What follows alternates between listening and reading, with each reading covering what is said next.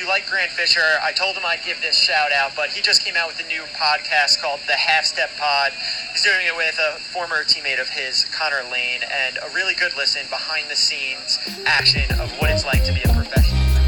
So like you said,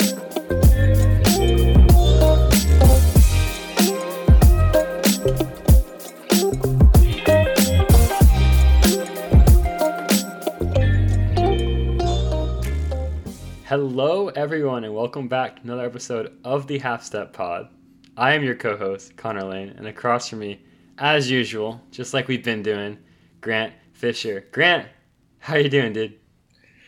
Oh, I'm great, man. We're back at it. I just got back to Portland 2 nights ago. I haven't been back here in several months, so I've been living out of suitcase for a while, but good to be back here, back in the saddle, and we're getting things rolling on the podcast again for the first time in several months as well. So back like we never left, or back admitting we did leave for a while? We can admit that we left. I think that people deserve that.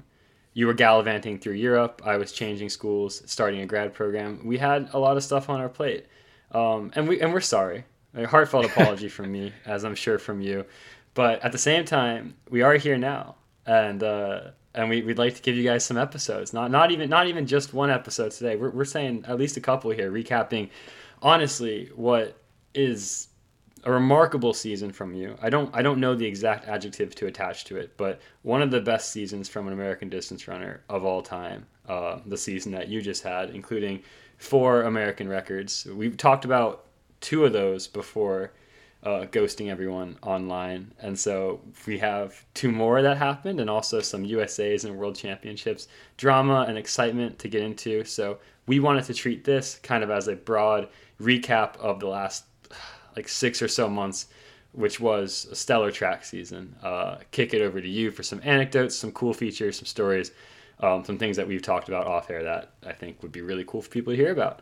And so just we're going to get into that in a second, but like Grant mentioned, back online after a hiatus. Sorry about that, but we're here and we're kicking. I guess season 3, if you will, in a way, now that you're back from Europe and I've got some time and we're making it happen.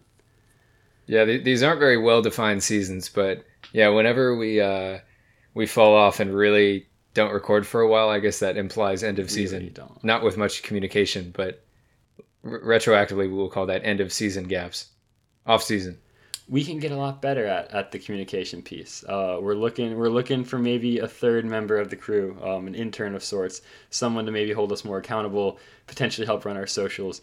We're not going to spend some time at the beginning of the podcast talking about all that. We'll do it on the back end, but that could also be something that could definitely get us in the right space and able to do what we like to do easier. Without further ado, though, Grant, I asked you to kind of go through, 5 or 6 experiences, like little things, tidbits, either pieces of races or warm-ups or experiences that you had in this track season and kind of use those as touch points to talk about some of the phenomenal accomplishments you had this year. You ended up picking several things that I think mostly align with your schedule of races that we have yet to cover on the podcast because we were offline for so long. So this will end up being kind of a chronological recap, about 8 minutes or so per little item of your races this summer, which were multiple and really astounding, several of them for sure. So I'll let you get into it without further ado. I'll just kind of be here to bounce off of you and ask you some questions. But I think that the first one that kind of we stopped at was that USA Championship 5K, right? Qualifying for Worlds for 2022. So kind of take it from there. Yeah, let's do it. I'll try not to ramble too hard here because, we have a lot of things to hit. And, this isn't like a episode where we want to just talk about one thing. We kind of want to give a big overview. Maybe later we'll dive more deeply into one of these pieces, but just a general overview. Let's go chronologically. So the last time that we spoke on record was, I think, right before the USA 10K. I don't think we spoke after that because I think I was pretty pissed after that race myself. So I didn't really want to go on a podcast and talk about how pissed I was. So that was our last talking point. So should we mention the 10K? You qualified for the team, but lost the race overall to Joe Klecker. Yeah, going back, to fill people in. Went into the USA 10K Championship. This was the first year they were separate from actual USAs, and the race was in Eugene, and I felt like I was in really good fitness and had a chance to win. And I don't think I ran particularly smart or well. And Joe Klecker ran a fantastic race and outkicked me in the final steps and settled for second. So I was pretty annoyed with myself. I didn't feel like I played to my strengths very well, and didn't really give myself the correct shot to win the race. And again, Joe ran a great race. He deserved that win. So after that, I was a bit of I was still like I would have thought about the 5K and like been very focused on it regardless, but I got really dialed after that 10K and was kind of grinding really hard and hitting these workouts really, really hard because I wanted some redemption. I wanted to prove to myself that I could win a US title. And so I was speaking with Evan about kind of my frustration, Evan Jager, one of my teammates, before the race. He's a multiple-time U.S. champion in the steeplechase, been on the world scene forever, and very good friend and mentor of mine. And he was like, look, man, you made a mistake in the 10K by leaving it down to a kick. Your strength right now is to do similar what you did indoors at BU in the 5K and take things from like a mile to 1,200 out and just squeeze people down and make them hurt. So his advice was to take it with 1,200 to go, hit a really hard lap and get people to question things, and then hit it even harder with 800 to go and really smash that lap with 800 to go. He thought that would kind of break the spirits of everybody. And that's what we did. Evan actually helped pace the race. He had just made the team in the steeplechase, I think the day before, and graciously came back and like went to the front and made the race fast. And with 1,200 to go, I just heard Evan in my ear saying like, make him hurt. And so I think with 1,200 to go, I ran a 59. And then with 800 to go, Evan was on the infield screaming at me. So I smashed a 58 for my second to last lap. And then that last lap, I was pretty tired. I think I probably ran like a 59 or 60. Kind of went a little too hard probably. But man, that feeling of looking up at the Jumbotron and seeing just nobody in sight and like feeling that sense of redemption in myself. Like I was very frustrated and wanted to make a change and put my best self out there on the line. And I felt like that's what I did. So that was a big moment for me. Like, you know, this season had a lot of highlights in terms of times. But that may come as a surprise to you or anyone else listening. But one of my proudest moments was that USA 5K, winning that title and doing it in a dominating fashion. Like I wanted to crush that field. And, you know, anger and frustration can be a very effective motivator short term. It's not very good long term, but I was trying to harness that in the short term. And it felt good. It felt like I proved to myself that I was the runner that I thought I was. I think a lot of people would be surprised to actually realize that you hadn't won a senior U.S. title on the track before that one. I remembered just, even though I've obviously followed your career very closely, kind of being like, wait, he actually hadn't won one, just because you obviously made the team in multiple events the previous year in Tokyo. And, you know, there was a COVID year where nothing really happened. But yeah, a monkey off your back in a big way, I feel like, in that 5K. For sure. It was a ridiculous kind of squeezing of the pace as well. It's a championship style race. That was definitely a race that I think people looking around, watching you close that last 1,200 and sub 3 were probably looking at worlds and maybe kind of looking at you in a different position for the medals after that progression from Tokyo last year and through the US trial. So you knock out the US 5K, and then there's about 3 weeks, a month until the World Championships back in Eugene. Yeah, really. What'd you do in between, and then you start with the 10K at Worlds? So yeah, in between we go back up to Park City, Utah, where we'd been training at altitude. Get in a few more quality sessions. There really wasn't much time between USAs and Worlds this year, so there wasn't a ton of time to like build a ton of fitness. And there was a huge convenience factor of being in Eugene for USAs. Just getting to know all the facilities, all the protocol, all that. And then having short travel to altitude and short travel back. I think that was a very big advantage. So yeah, trained a bit with my teammates that had made Worlds as well. Always nice to have people there with you, and not kind of feel like you're all alone all of a sudden going into championship stuff. So yeah, I got in some good training, and then the next big test was the World Championship 10K. And yeah, all right, well, let's move on to anecdote 2, I guess. Yeah, take us there. So anecdote 2, I thought I ran the race as well as I could have.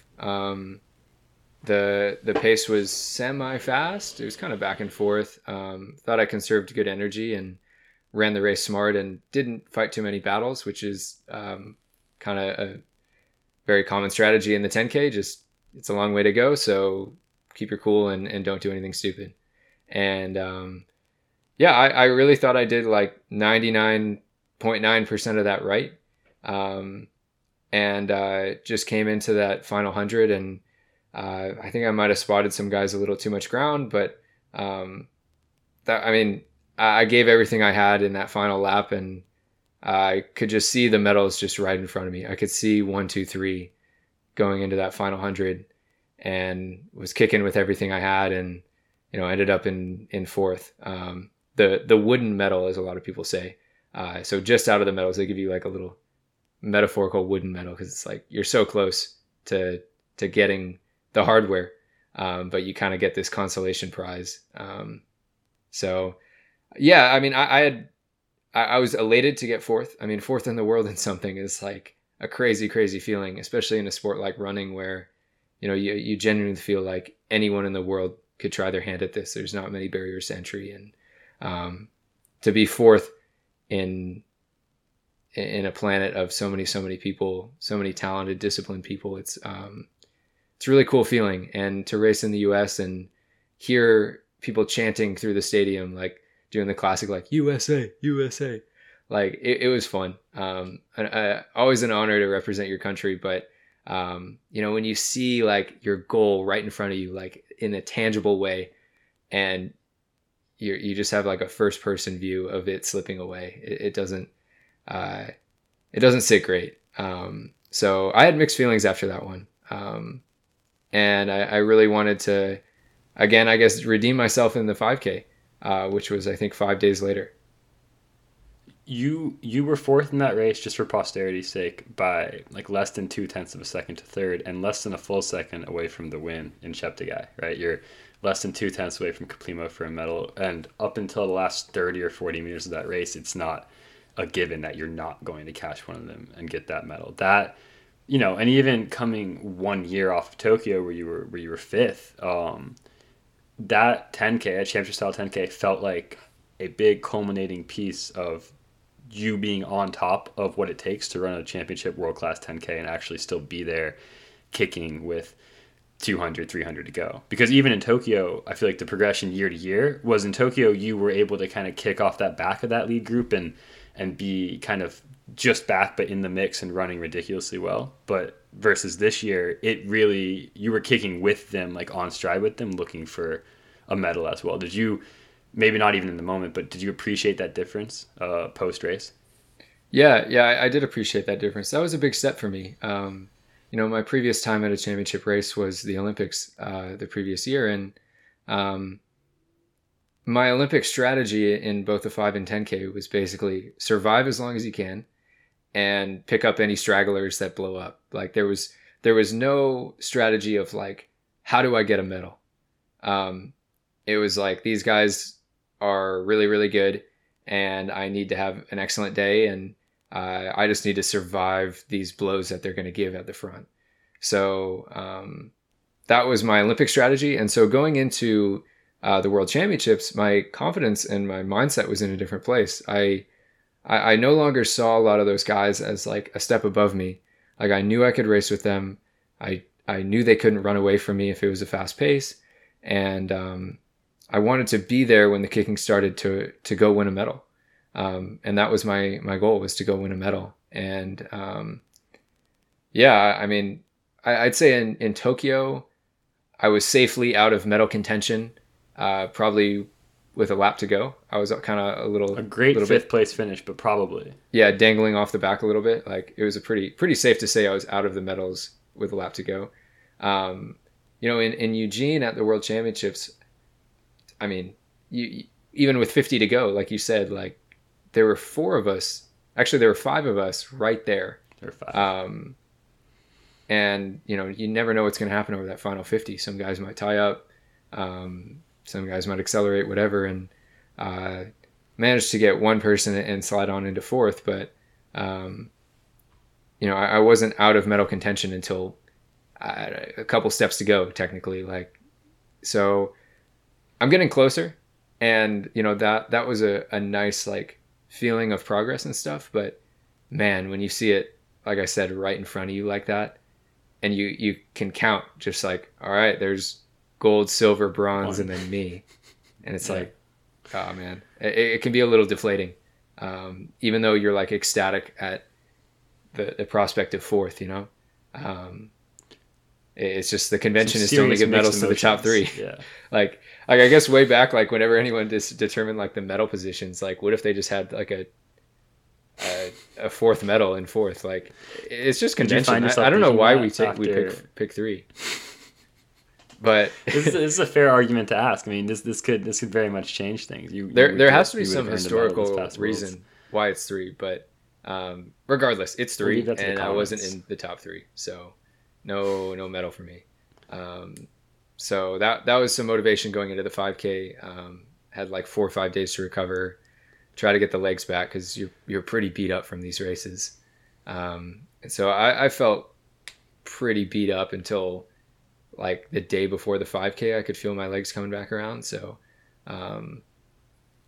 it was good timing that my legs came around just in time, I think. But yeah, those days leading up, you're like, man, I got to race in 2 days against the best guys in the world, and my legs feel like shit. So they come around quickly, though. Again, to draw a quick contrast, though, they might have felt bad, but last year in Tokyo, lining up for your 5K, you had such a bad calf issue that you almost didn't run entirely. You're on the table 10 minutes before the event starts. Versus this year, you might have felt pretty beat up, but all in all, you're in one piece. It's another year of strength under your belt, and you were still ready to go, it seemed like, going into the 5.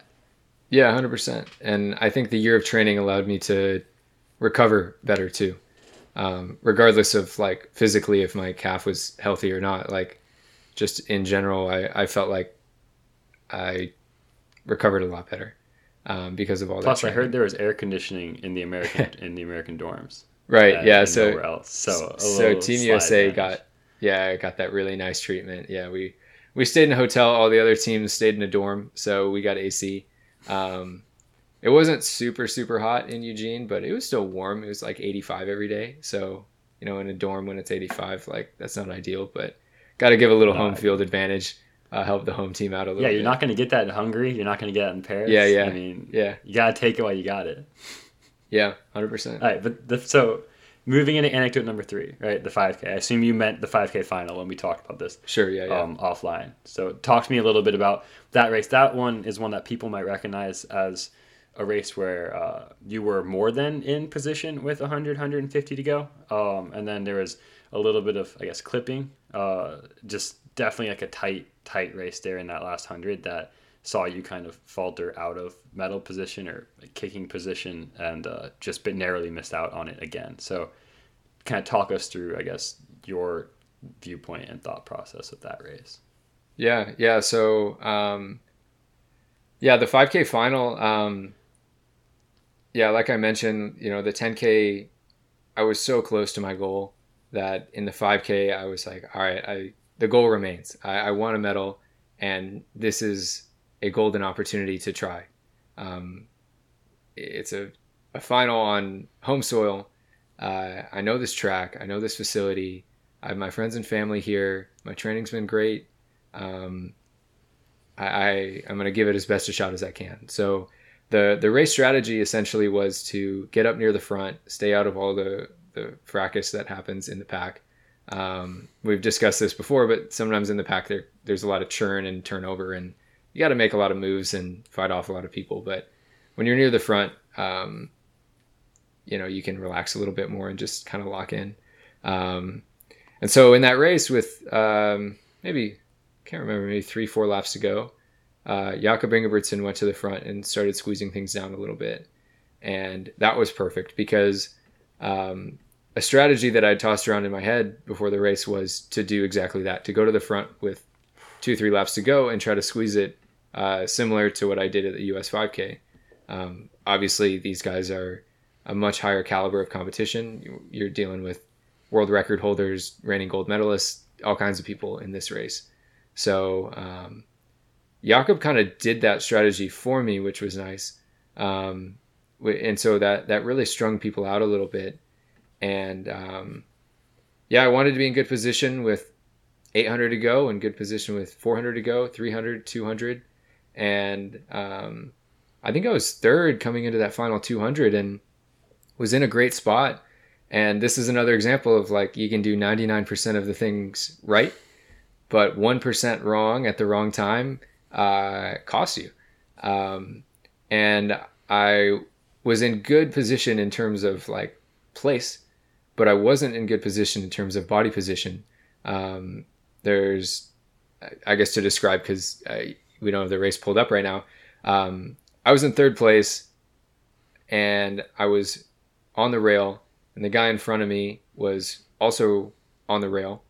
And coming into like 150 to go, he kind of slid out a little bit. A lot of people naturally do that on the final straight, kind of drift out a little bit, whether purposeful or unpurposeful. Like, I don't know, your body just kind of naturally does that, especially when you're tying up and tired. And when he started to move out a little bit, I kind of crept on the inside because he had kind of slowed down a little and I didn't want to chop my stride. So I kind of just tucked inside for, I don't know, maybe like 3-4 steps. And at the end of those 3-4 steps, I wasn't directly behind him anymore. I was more staggered a little bit on his inside shoulder. And with maybe 120 meters to go, he stepped back inside. And my options at that point, I probably had like 0.3 of a second to make this decision. I either had to step inside to avoid contact. I either had to stand my ground and we clip into each other, or we bump into each other, and we both potentially go down, or I step on the rail and potentially trip, or I try to slow down and then go around. So in my half a second of decision time, things are moving quickly. I slow down, I chop my steps up, and in doing so, kind of lose my balance. In the video, it kind of looks like I hit the rail, but I didn't hit the rail. And then try to go around his outside. But at that point, I stumbled, and like, it's so hard to gain your momentum again after like really losing it like that, especially when you're at your most tired point in the race. So it also kind of looks in the video like Mo, one of my teammates that was directly behind me, kind of clips me, but he didn't clip me either. It was like, I didn't touch a single person. It was to avoid contact with Krop, who was right in front of me. And, you know, him moving in and out, like, there's nothing illegal about that. I just made a bad decision. When he drifted inside, I shouldn't have taken that extra step on his inside. I should have been outside. And that lesson will stick with me forever, because who knows what would have happened? Like, I was in third place. I thought I still had another gear, and I stumbled and I looked up, and all of a sudden I was in 8th. And it's like, dude, another sinking feeling. You know, you see your goal, you finally put yourself in position to bring that goal to reality, and you make a mistake and you stumble, and I cost myself the opportunity to medal. I won't say I cost myself a medal, but I cost myself a great opportunity to medal. And that was a bummer. it again, like, you're the top few guys in the world, and that's a great feeling, and it's really special. And I know that even a year ago, I would have dreamed to be in that position. But, in the moment, it stings. I'll say that you would have medaled. I'm a fan. I can say that. I'm not you. No one cares. I'll say that it was going to happen. That was brutal to watch as your friend. I'm sure it was brutal to experience in the moment too, if you could even grasp kind of that significance in the moment. I was also going to say, although it didn't really feel like the right vibe, that what it is to step and trip on the rail. Like, so you knew you didn't yeah, true. touch the Yeah, rail, I've done that before. Which is a deep cut for anyone who's been a fan of Grant since high school. But yeah, I mean, I thought you got clipped multiple times. I couldn't even tell from which way, but it certainly looked like that. So it's interesting to hear the perspective. And it's obviously been a couple months on. I don't know. I mean, maybe you would have been just as measured about it the next day as you are a couple months on later. And I can also say the boring thing, which is the true thing, but often some of the truths in this sport are relatively boring, which is like, yeah, you also, when you talk about this 99% going right, can still fail, certainly. But again, this is another example of you being in a race where you wouldn't have been in that race a year ago even, especially doubling off of that really hard 10K. So yeah. Those are all great signs and things, and you keep putting yourself at the front of the line, then at a certain point, it's going to come to you. And I know that. At the same time, like, legacies in this sport are often decided by very thin margins and by what you do when and where, and arbitrary stuff like that can end up having a big impact. So it's totally, it was a brutal ending to a great championships in a way. Definitely felt like you walked out of there with 1 or even like 1.5 medals and like the expected medals tally based on how the races went, and it just did not break your way. But I'm assuming that it means it's going to break your way at some point moving forward. But I also will say that, and I would love to hear your perspective on this, but after Tokyo, which was in August, you kind of shut your season down. You did not shut your season down after the World 5. Was that even a thought? And then I feel like this kind of all led into the European swing of your season, starting in kind of August, which was pretty good and in a lot of ways redemptive of barely missing out on a medal at Worlds. So kind of talk me through the brief decision to do Europe and to get these opportunities, to run in those races like in Monaco, like we'll talk about next. And if you were kind of holding on to any of that, like closeness to a medal, I'm pissed off, I'm going to keep going, or where your head was at. Yeah.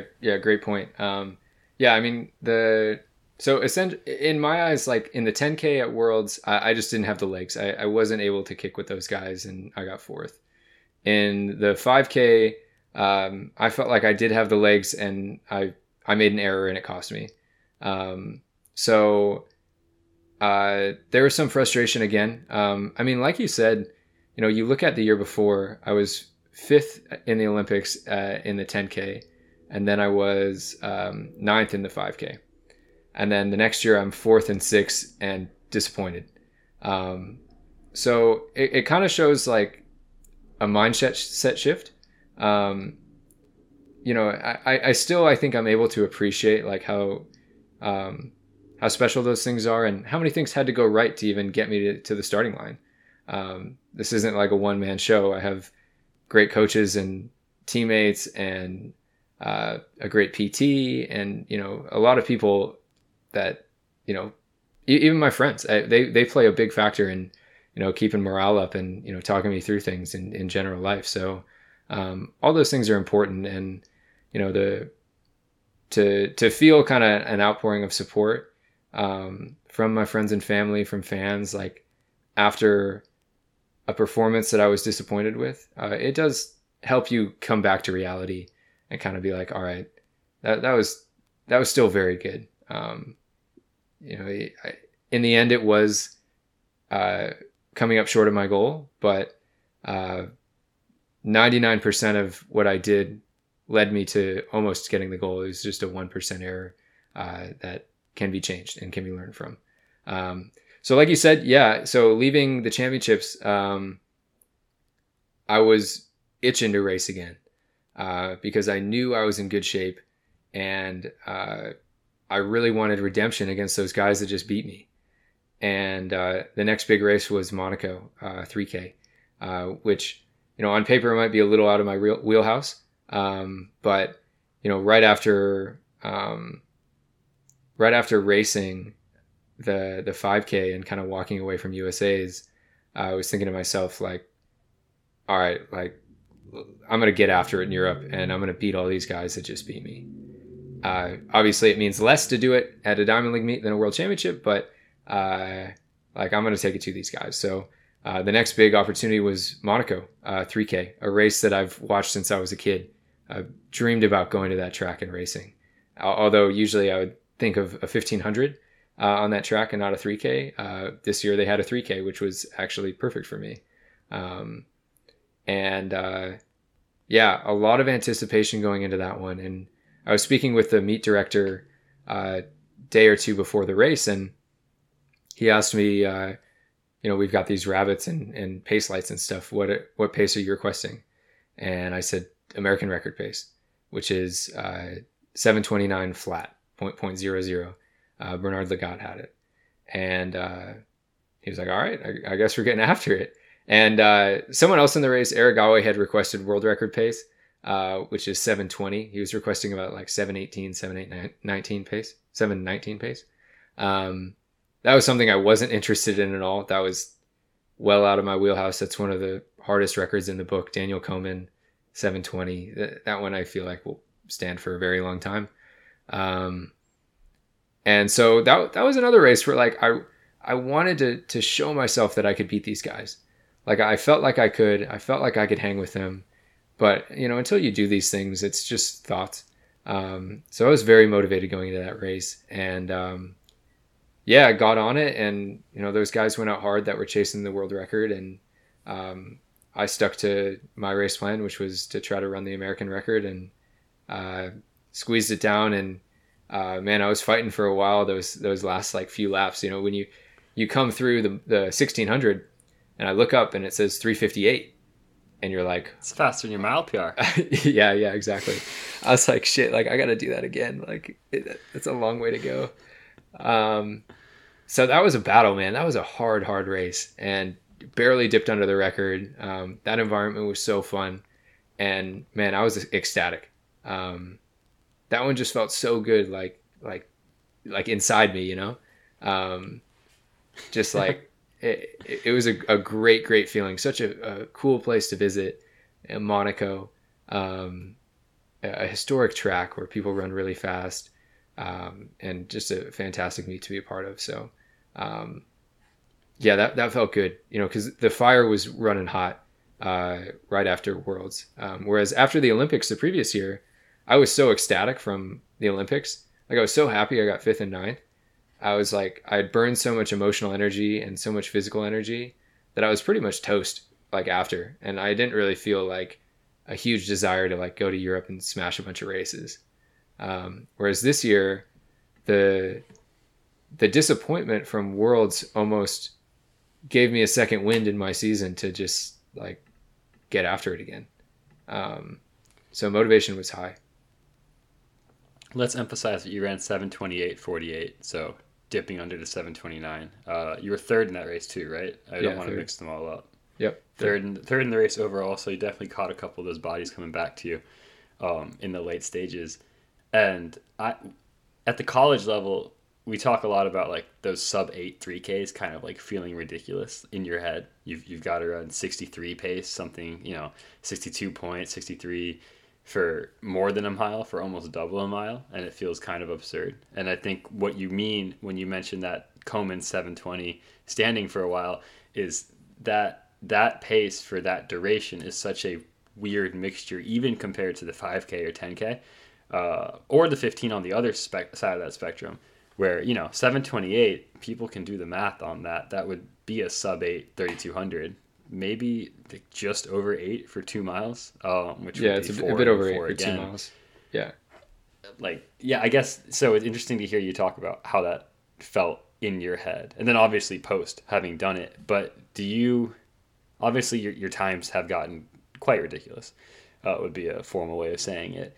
When you think about the 3K, like, does that make sense to you in your head, like coming through sub 4 and then like continuing to press? I know that you've closed a lot of these 5Ks in sub 4. I understand it's not that huge maybe barrier in your head at this point, but does that, you're halfway through the race, you're coming through sub 4 pace. I know that you're fit, but still, is there something to that?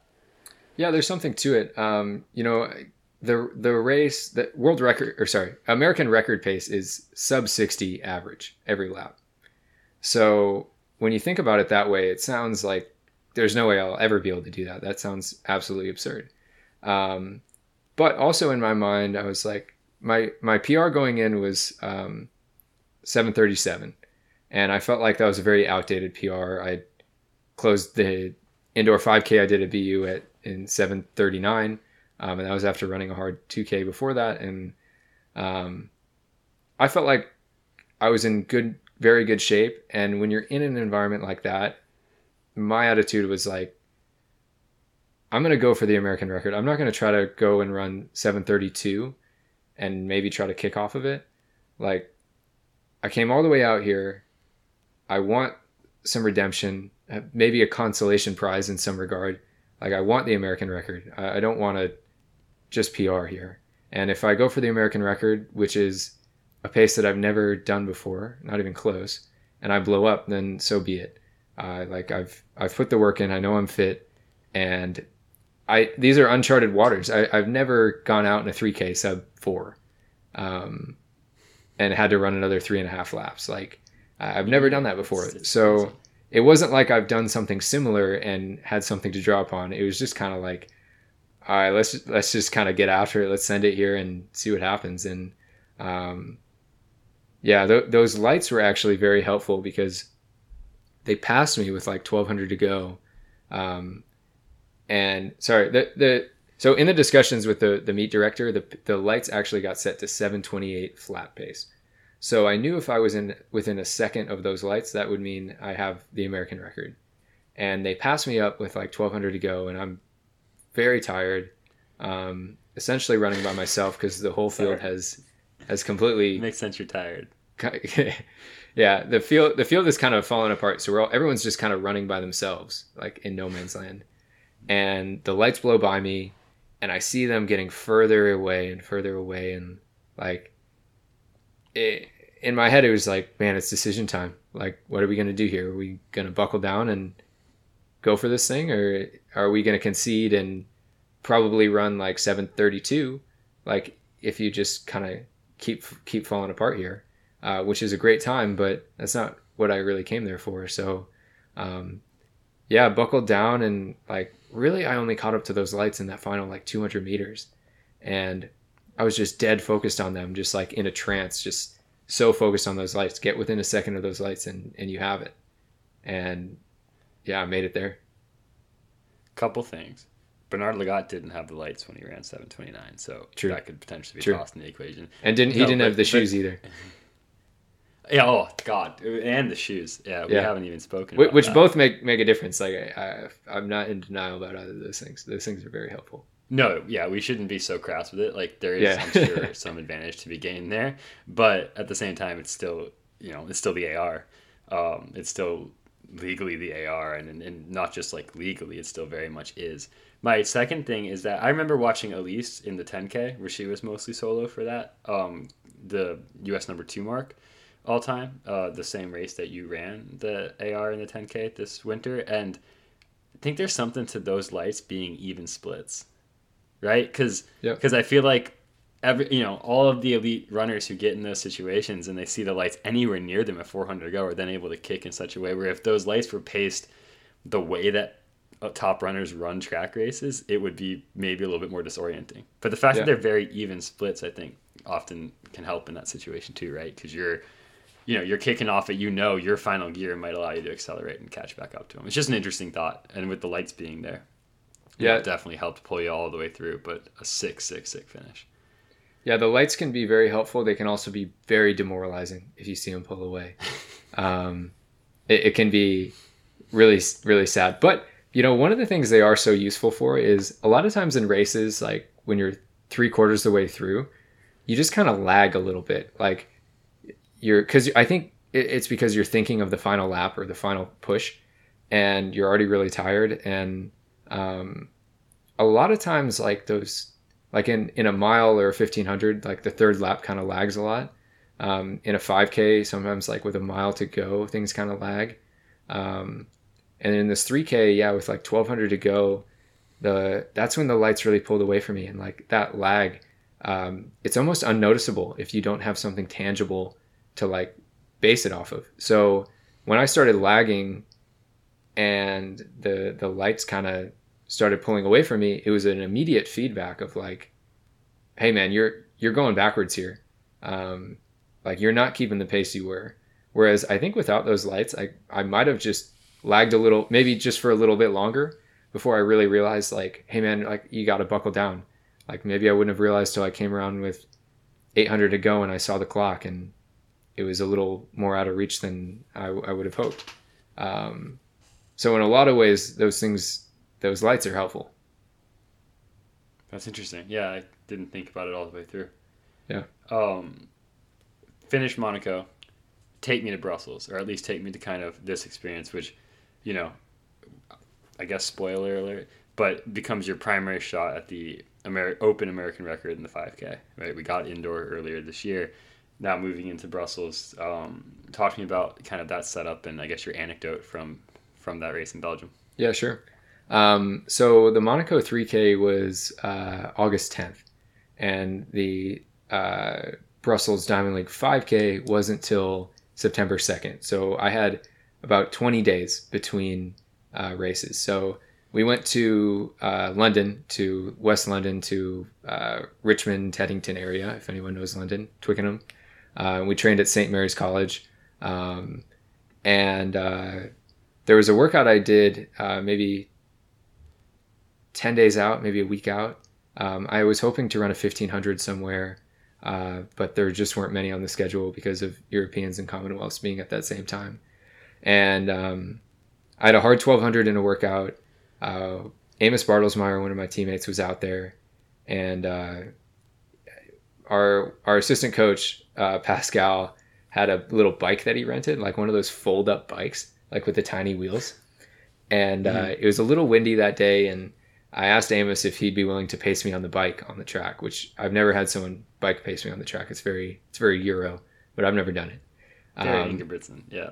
Yeah, so he did a few warm-up laps to hit the pace, and then we ripped it, and I ran, I think, 250 flat.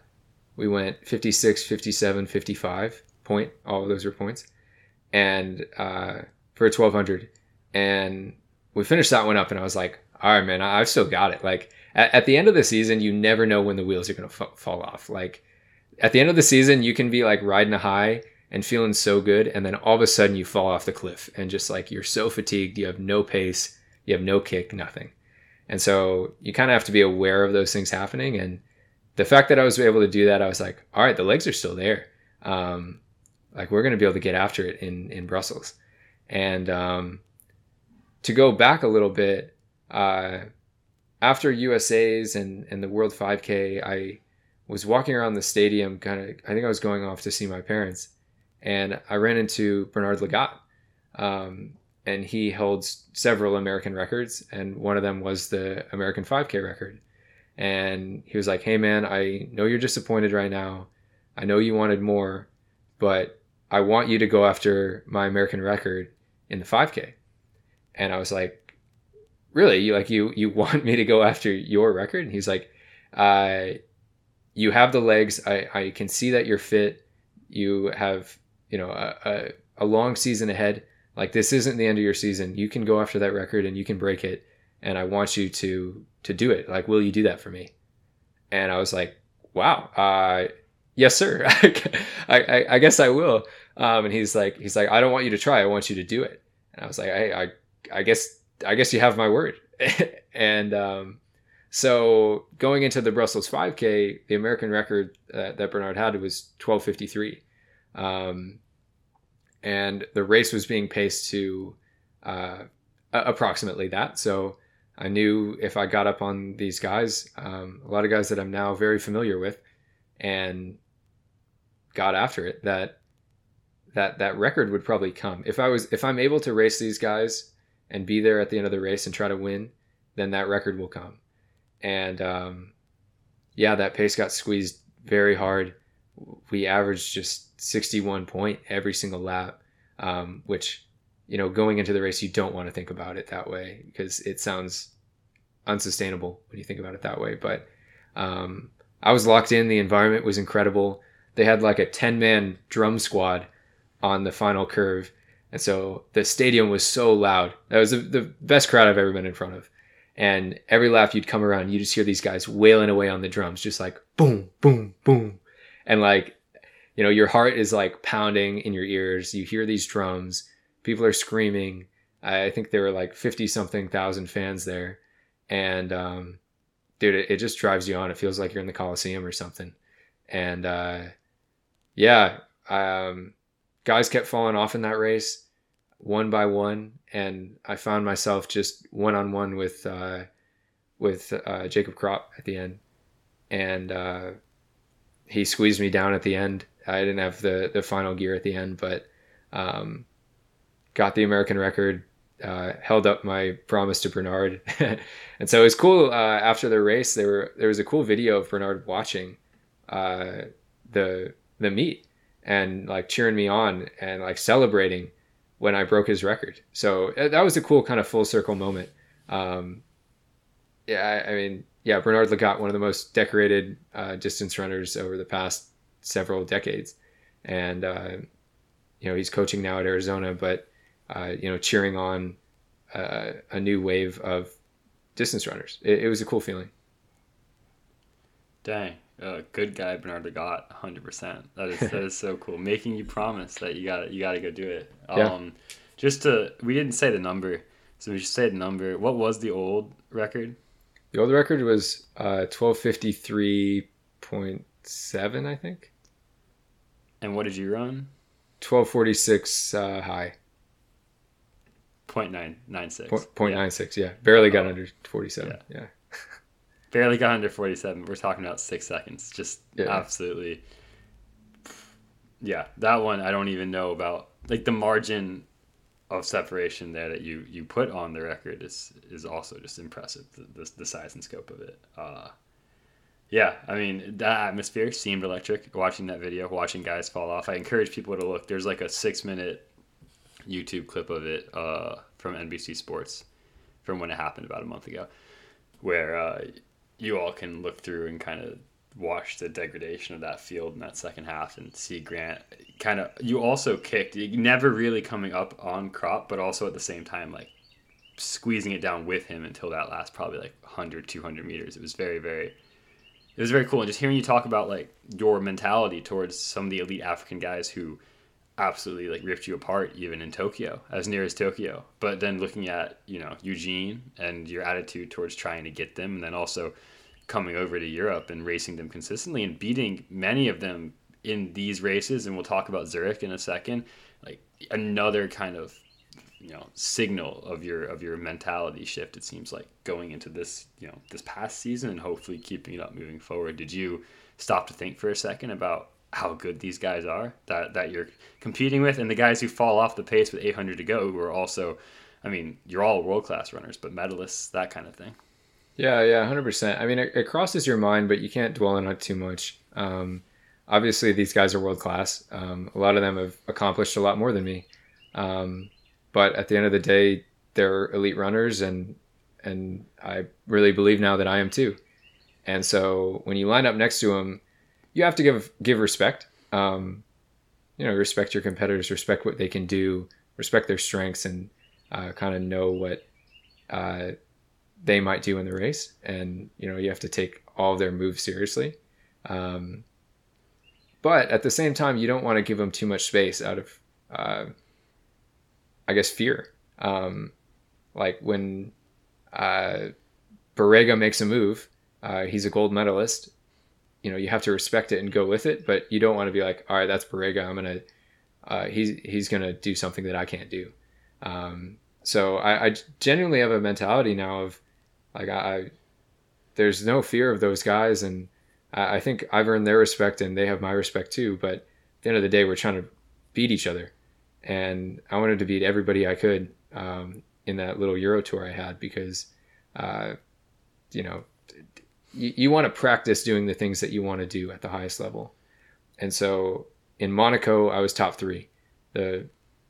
Again, medals go to the top 3. So good practice of being top 3.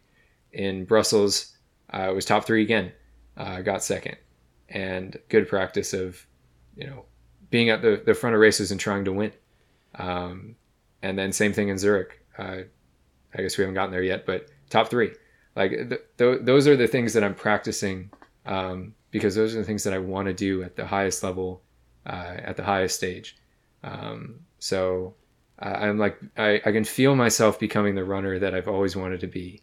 And I don't think I'm there yet, but I'm getting closer.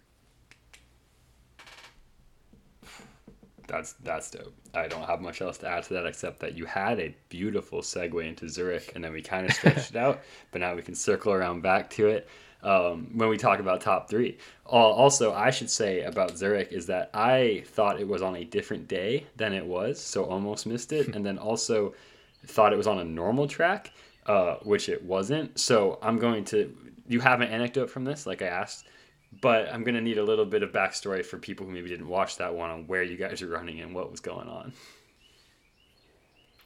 Yeah. So the main like league in track, and you can't even think of it as a league in the sense that you might think of the NBA or the NFL or the Premier League, is called the Diamond League. That's the track equivalent. And it's a set of, I think, 12 or so meets throughout the calendar year. And they are short form meets where they don't have every single event at every single one. So like I run the men's 5K, and there might be 6 races a year that have the men's 5K out of the 12. And so these meets, I think they target maybe being around 2 hours long, to try to capture more viewership and stuff. And so the Monaco meet I did was a Diamond League meet, and the Brussels meet I did was a Diamond League meet. And you get points for your place at these meets, and top 10 in the standings at the end of the year get invited to the Diamond League final. And this year they were in Zurich, held over 2 days in September. And so I think it was only 5 days after Brussels. So Brussels was on the 5th. Next day I flew to Zurich, and Zurich was on the 7th. So I had 5 days between. And they're doing this new format at the Diamond League final where they have a lot of street events. So events that are not in the stadium. So they put like men's shot put on the street, in like a built stadium, I guess, in Town Square next to the Opera House. Same with like pole vault. Sometimes they'll put the jumps there. And for the past 2 years, they've put the men's and women's 5K on a 530 meter track that they build in this square. And it's not an oval. It's kind of like almost like a triangle, banked corners, just like an indoor track. But other than that, it's like track surface laid out on the cobblestones or the asphalt. And then the curves are built up on wood, but with rubber track surface on them. And, you know, blind corners, you go on like under a traffic light at one point. You're literally going around the Opera House at another section of it. It's kind of like a roller derby, more so than like a traditional track race. So uncharted territory for me. I'd never been on anything like it. And I really wanted to get out there and get on the track and scope it out. But they hadn't finished building the track the day before the race. So I did pre-meet in the stadium and stuff. And I was like, all right, I guess I'll prepare my body for whatever. But it'd be nice to kind of feel out the curves and stuff. And we get up to the meet and aren't allowed on the track yet. Do our warm up in a parking garage underneath everything. And then we come up and, 5-10 minutes before the race gun goes off, and I'm able to do like 2 strides on the curves just to feel it out and be like, oh man, like this is pretty sharp, pretty steep. This is going to feel odd. And then we get lined up and we just rip it.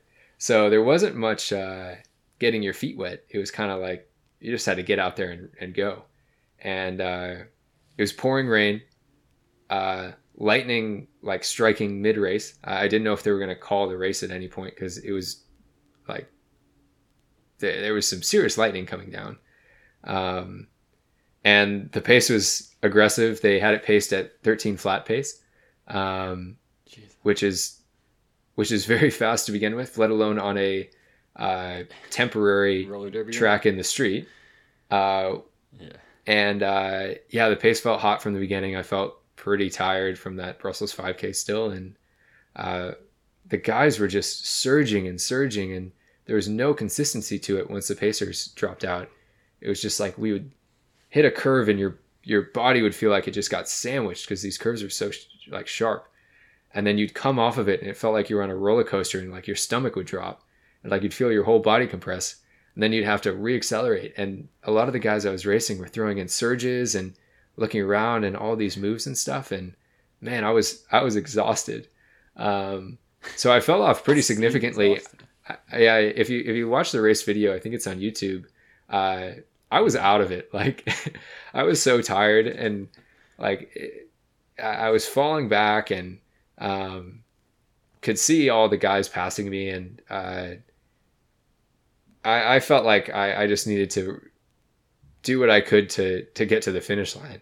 Cause at that point I was like, man, these guys are just smashing it. Like, I can't do those surges. I can't do 20 surges a race. Like that's not what I'm good at. Some people are good at that, but I'm not. And so the race kind of got away from me a little bit, but then, with like 3 laps to go on this track. Also, it was impossible to tell how fast you were going because you have no, like markers or anything. And they'd give us lap splits, and, you know, I'd come around the lap and they'd be like 83.4. And I'd just be like, what am I supposed to do with that? They got you at the 10th. Yeah, they'd give me the 10th. It's not the just 83.8, yeah. 83.4. Oh, okay, and I'd just be like, all right, like, what is it? Thank you. But like, that tells me nothing. And it was also kind of hard to figure out how far into the race you were. Like, am I a mile in? Like, it's really hard to tell. You could like look at the clock when you came around for each lap, and you'd do the math and be like, okay, I'm 7.5 minutes in, so like that must mean I'm here in the race. So it was kind of disorienting, and I'm sure everybody was feeling that way too. But yeah, with like 3 laps to go, the guys in front of me started to really get tired, and with 2 laps to go, they got even more tired, and I kind of started inching my way back in.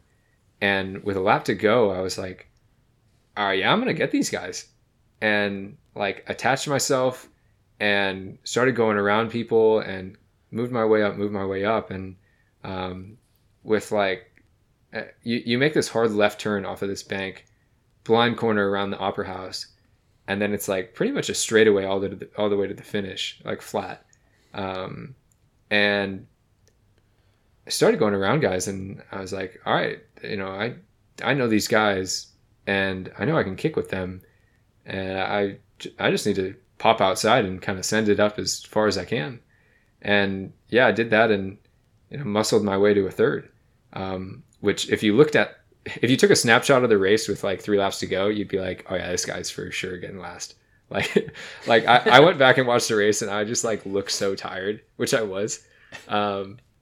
I just like, yeah, those surges, the strangeness of the race just caught up to everybody. And yeah, I managed to scrap another top 3 in the Diamond League final, and that was throwing it away. Almost allowed you to kind of like decompress your mind for most of that middle of that race. It felt. I mean, not you know, you were going with what you had, but you like not even really contending with those surges. It feels like allowed you to have that late on ability to still press like a normal race. Yeah, I mean, I just had no energy. Like I was toast. And I think when I kind of got dropped a little bit, those guys were doing a lot of surges among themselves. So regardless of the fact that they were running faster than me, they were also like going back and forth. They were doing a lot of fartlicking, like a lot of surges. So that probably tired them out as well. And Yeah, it was a great end of the season. And it culminated such a dream year for me.